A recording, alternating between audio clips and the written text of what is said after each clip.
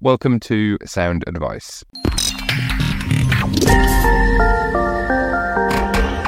Hello, everybody. Welcome. Hi, Steve. Hi, Steve. Hi, Matthew. Hi. Yeah. So I've been thinking. I suppose we need to think of a new name for this because Sound Advice.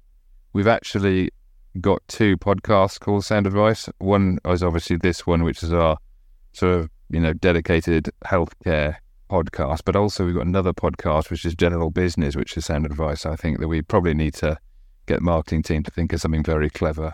We could be healthy advice.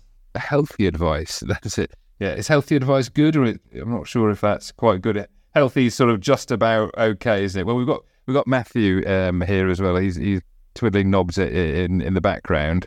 Perhaps he can come up with some bright ideas for that. So okay. So what are we here to talk about? In the room, we've got Peter Herniman, who is our tax director. Anyone who's listened to any of our previous podcasts might have heard Peter talking about areas such as NHS pensions, in which he has some expert knowledge, and also our head of healthcare here at Ballards LLP, Matthew Watson, who's also a chartered accountant and chartered tax advisor. So hopefully can talk about some sensible stuff as well. But specifically today, Peter, you wanted to cover off something important as regards to the McCloud Remedy. Do you want to sort of just give it a bit of a summary, Peter? Yeah, thanks, Steve. The reason for today's podcast is just to cover off the changes in the McCloud Remedy, or the next phase of the remedy, following recent changes that have come to light. Just as a brief overview, those of you who don't know, and I'm imagining there won't be many nowadays, the McCloud Remedy centres around the 2015 pension scheme in the NHS. In particular, we're looking at when this pension was introduced, members were transitioned across base of how close they were to normal retirement age. For example, if an individual was under 10 years away from retirement, they did not move over to this new scheme and remained in their old schemes. And the NHS scheme is the 1995 or 2008 sections of those schemes. The overall movement actually applied to anybody in public sector schemes, not just the NHS. McCloud was the individual who took the government to task over this to state that the ruling to move people over was unlawful discrimination. He won, and therefore the remedy was formed. The first part of the remedy has already been implemented, and that was effectively on the 1st of April 2022, where all members of all of their legacy schemes across the board were moved into the 2015 section.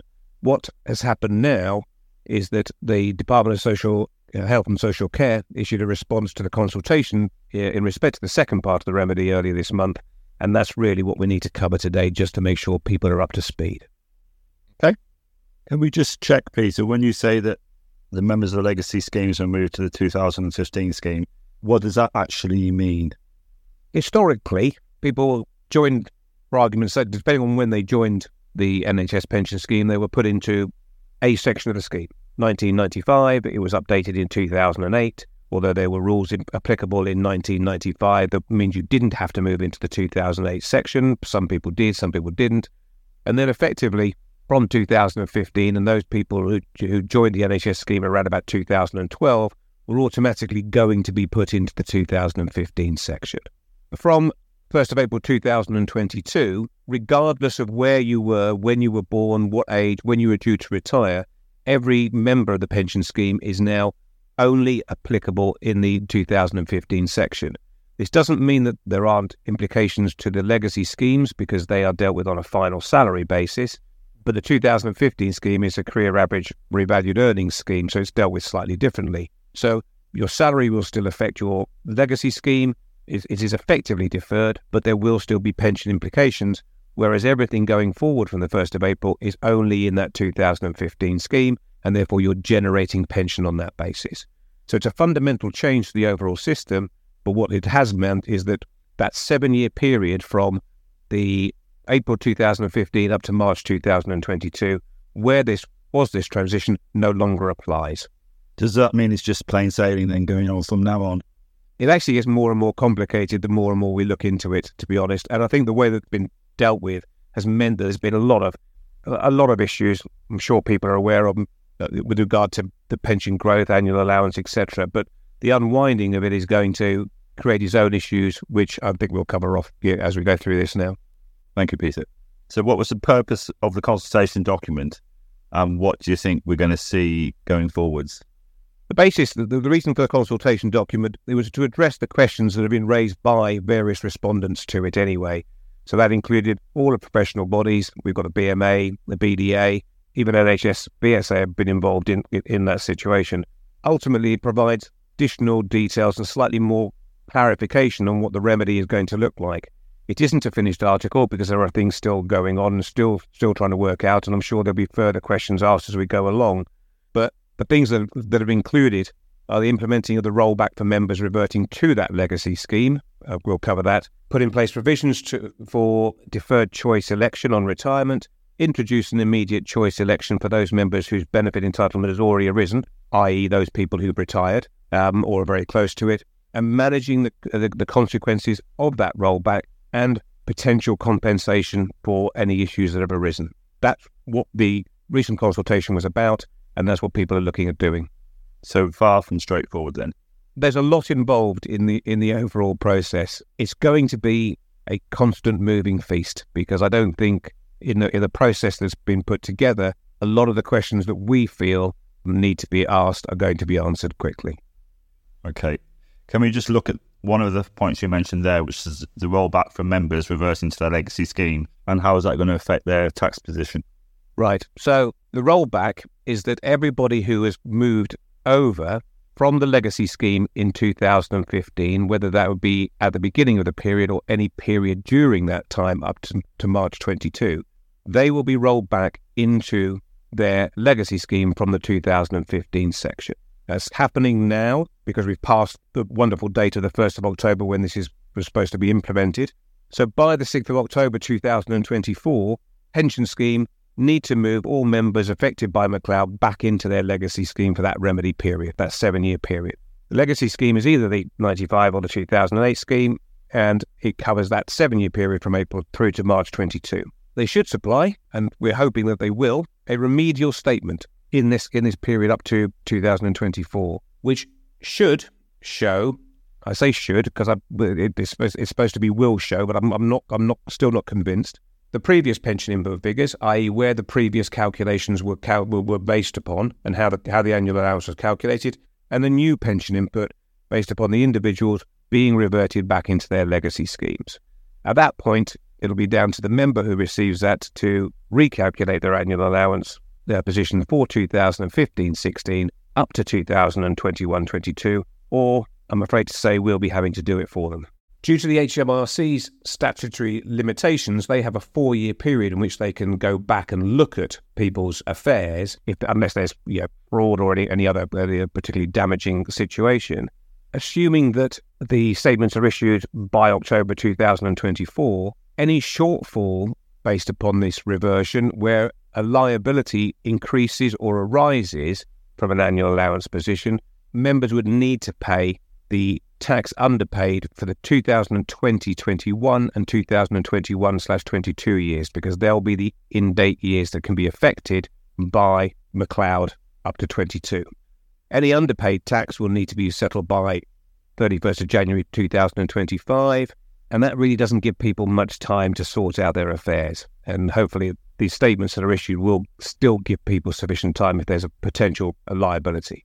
Our calculations and the way we look at the position, there are certain circumstances where it won't apply, but in the majority of cases, we're finding that rather than increasing the liability, the reversion back into the legacy schemes is likely to result in a reduction on the annual allowance charge rather than an increase. It is affected by pay increments, rises, whatever it happens to be. Awards could be affected, added years could affect it, but in general terms, people will invariably have a lower liability than they would have had under the 2015 section.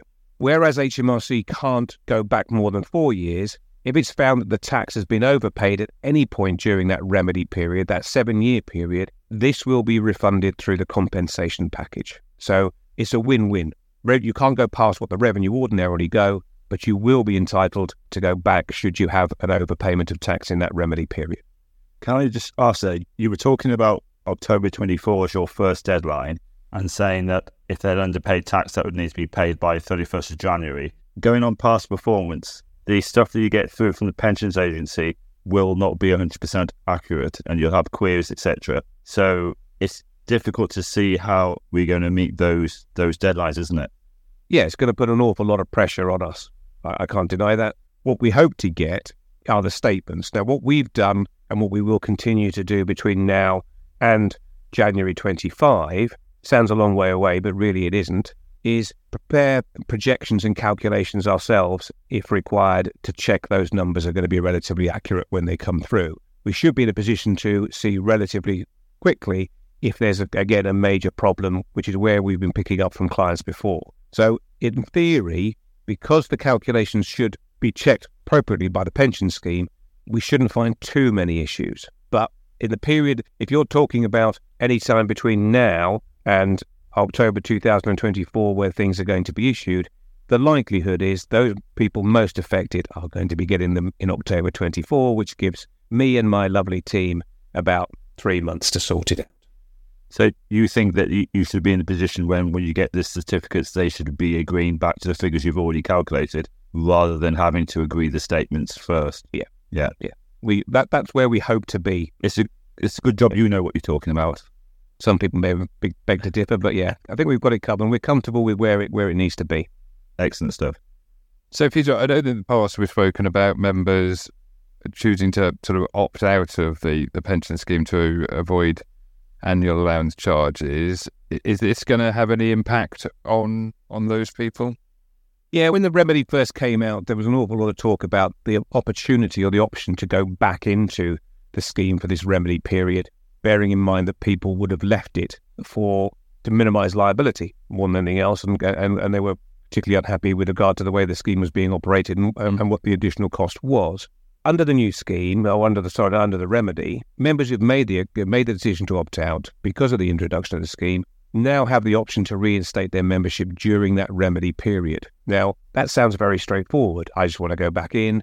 When the remedy was first being discussed, it was stated that there had to be a reason under discrimination as to why you left the scheme, not financial, not charges, etc., etc. What's come out of the consultation is applications will now be considered on a case-by-case basis. That said, the Department of Health have confirmed that the evidential threshold should be low, so not this distinct criteria for a member to prove that they opted out due to age discrimination. They've actually confirmed that the timing of the opt-out will be sufficient evidence to demonstrate it was prompted by discrimination. So they've relaxed their initial stance to give people more of an opportunity. They've also confirmed that members will have the option to reinstate only part of their opt-out service during that remedy period, should they wish to do so. So it's not an all or nothing basis. That will be interesting to see how that evolves, because careful planning may see individuals opting back in the earlier parts of the remedy period without incurring any additional annual allowance charges, whereas maybe not opting into the scheme in the later period where they would have to pay annual charges on that basis. So again, that's for those people who have opted out of the scheme. It's going to take some number crunching to make sure that they're in the best possible position. Will they be assessed for any additional charges for the fact that sort of they're making, I don't know, a 2017 contribution now in 2023-24? So would they be charged? I suppose you probably don't know, but would they be charged interest or anything on that? No, it doesn't state anything in there, but I don't think they'll be charging interest, bearing in mind the remedy. They'll be given a deadline to make those additional payments, if you see what I mean. But I don't think it would be a major issue. I think that a lot of the remedy is worked towards ensuring that members aren't being penalised for something that they had no control. But you may then argue that the people that stayed in the scheme will be a bit upset that they've had 5 years without their money, whereas people that went out of the scheme would have had growth on their money and then would be able to invest now as well. I couldn't agree more. But are we now going to be in a position where those people who stayed in the scheme are going to be claiming compensation for the fact that they didn't have the money in their pockets or anything? But we'll come on to that process anyway a little bit, I think, because it's not as straightforward as you can go back in the scheme, because there are a few issues in relation to that. As you say, it just gets more and more complicated the more you delve into it, doesn't it? Indeed. So, Peter, those members that haven't paid into the pension contributions, and therefore, if the service is reinstated, contributions will now become payable, how will that actually work, do you think? When we say things have been complicated, this is where it goes up another level, I'm afraid. There's a number of angles to look at. Firstly, you've got employer contributions for those members in the officer scheme, so that's consultants, nurses, hospital staff, etc. Invoicing employers directly for these would create significant difficulties with budgets. Therefore, it's been agreed the employer costs for reinstated service will be factored into subsequent NHS pension scheme valuations, therefore the future employer contributions rate. One would assume this should apply to GP partners who are liable to both employee and employer contributions. I'm afraid to say this has not been explicitly outlined in the document, so we can't say for sure, but there must, well, I say must. I keep hoping that things will be right, but you kind of hope that they will do the right thing. If they're going to do it for one side, they must do it for the other. But we do know how these things pan out, I'm afraid. As part of the application for members to go back into the scheme, they'll also be required to state whether there's any part of pension recycling arrangements. That is, if they left the scheme and the employer paid them a percentage of that pension saving on the employer rate. Therefore, the employer, which I suppose at least the onus doesn't fall on the members and our clients in general, they'll be the term invited to review those arrangements to ensure no duplication of benefits following that reinstatement. Again, that's another complication to the situation, but I think that's going to come down to the employer. So do you think the employer might try and pull back some of the additional salary that they were paying the members? I think it's an option. I think it's an option that may well be tried. Bearing in mind you've had the benefit of the additional income and you're now rejoining the scheme and they've given that to you, I can see it as a possibility. I suppose as long as that's factored into their costs of rejoining the scheme, that's fair enough. Yeah. Rather than rejoining the scheme and then being hit with a clawback of salary of many thousands of pounds for a few years. Agreed. I mean, if we're looking at the pension recycling, it was being rolled out to be given to everybody as a matter of course, yet it wasn't for a long time. So depending on the trust, depending on who was dealing with what, I think it'll be an individual case-by-case basis on the trust rather than on the individual to decide how they want to try and approach it. There won't be enough money floating around for people to just waive it, so there's going to be something. And of course, that will impact on the calculations again, because if they were on a higher salary and that meant that when they went back into the scheme, their annual, their calculations would be over 200,000. Yeah. If they then had to pay back some of that salary, then that might mean their overall threshold income was less than the 200,000, so it would reduce the charges going forward anyway. Yeah, and does that mean that you then have to calculate the threshold income by putting those contributions back into the years they relate to and adjusting that accordingly? And I can see that as that's a possible thing to do, but I can't see how HMRC are going to accept those figures when they, for argument's sake, review someone's tax return because there's an annual allowance charge sitting on it. It's the chicken and the egg, I think, isn't it? Yeah. I think I said at the beginning of this, there's going to be a lot of questions which I don't think they will have addressed, and it's not difficult to see where they come from and the complications that will arise. Where you've got an individual who is currently active or a deferred member, so someone who's still working but without being in the scheme, they'll have the option, because if you're going to rejoin the scheme in that period, you're going to have to pay back, or you'll have to pay the contributions. They'll be given the option to pay the contributions via a lump sum or an instalment plan agreed by the pension scheme. We don't know how that instalment plan will be structured. Again, it's quite vague, but we hope to receive more information from the pension scheme in due course. If you're a member that's already retired, you'll have the option to have those deductions taken from your benefits on an ongoing basis. Again, don't know exactly how that's going to work.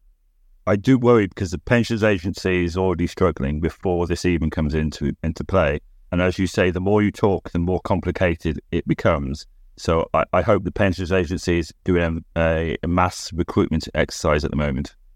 They have been, and they've also, we're aware that they've been reallocating people into certain areas to ensure that these things are taking off. I don't think they have enough resource to deal with it, because on a day-to-day basis, we speak to pensions about a number of clients, and we are still working on stuff that's 40, 50, 60 days old. The only other thing about the opting back in and the payments made, we don't yet understand the mechanism of individuals obtaining tax relief. We don't know how that will happen, because will they put it back into the year? Will they have to revise the years? We have no idea how that's going to be approached. I think you'll certainly need an expert to help you with all of this. I certainly will, yeah.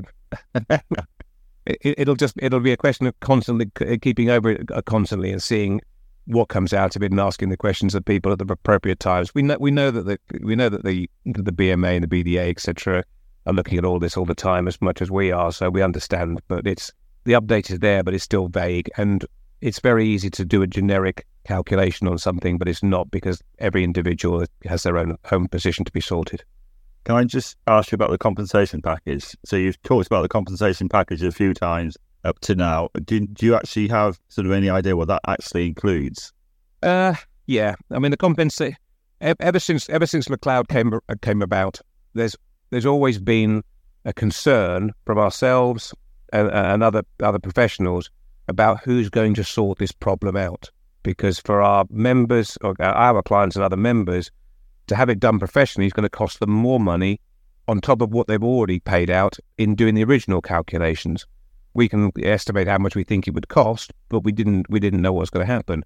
The compensation package will be in place for members who've suffered direct financial losses. That would include tax losses and the cost of individual advice obtaining that, dealing with those pensions. For example, let's say during the consultation, the British Dental Association made a comment about it's important that clear guidance is given to members and advisors as to how such costs could be identified and claimed for. Everybody was concerned about it, because why should the member who's done nothing wrong be forced into incurring additional financial loss in order to solve a problem that he wasn't involved in or they weren't involved in? There's been no clear guidance issued to date, and the consultation document refers to applications to be considered on a case-by-case basis. I think it's going to be a situation where there is going to be a financial compensation for those. I can see it easily applying to us recalculating and undertaking those calculations for clients now, but we don't know is whether that will still apply to the original cost that they've incurred in doing those calculations, and whether it's going to be an overall position. We will obviously be pressing to cover everything, because the problem wouldn't have arisen way back in 2015, 2016, etc., if this hadn't been in place. Therefore, they've incurred cost anyway. I mean, they would have incurred costs from the financial advisors advising whether or not they should be in or out of the scheme and what those implications would have been. And they would have incurred costs from advisors such as us to deal with the tax implications of that, and having to do scheme pay elections and all that sort of stuff. Yeah, revising returns, settling liabilities, etc., etc. So that could be a huge liability then, couldn't it? Yes. Yeah. Yes, and it'll be down to those first applications to see how they're challenged, how far they can go. I mean, from what we've already discussed, it's not going to be as straightforward as we've got a new set of figures, let's just check them. Yeah. We'll see how that pans out. I mean, there's anything else, the actual cost to the country of tidying up all this is going to be huge, isn't it? Yes. I dread to think. Well, there's going to be a loss of revenue for those cases where the liability arises to government, because out of the deadline, the 4-year date for HMRC, and there's going to be additional costs for those people who are now going to have an increased pension with no additional annual allowance charge. And there's also going to be this compensation package, which is going to be detailed on the basis that, in my opinion, anything that I do for clients post the remedy, i.e. from now onwards in reverting them back, etc., must come at a cost to the pension scheme. Thank you, Peter. I feel a lot more educated than I did beforehand, and I know that if the clients ask me, I will be putting them your way. We've covered loads of it already, but is there anything else that you think we ought to discuss before we finish today? Yeah, I think just a couple of things just need to be tidied up a little bit. Yeah, although it was mentioned within the consultation document, many people may be currently expecting to receive a brown envelope dropped through their door containing the 2022-23 annual allowance saving statements. They may have noticed they haven't arrived yet, and the NHS scheme have confirmed that these statements will not be issued this year, but will come out with that remedial information by the 5th of October 2024. Should a member wish to submit a scheme pays election for 2022-23, the time limit for filing such an election has now been extended to July 2025. So everything's been kicked down the road a little bit in that respect.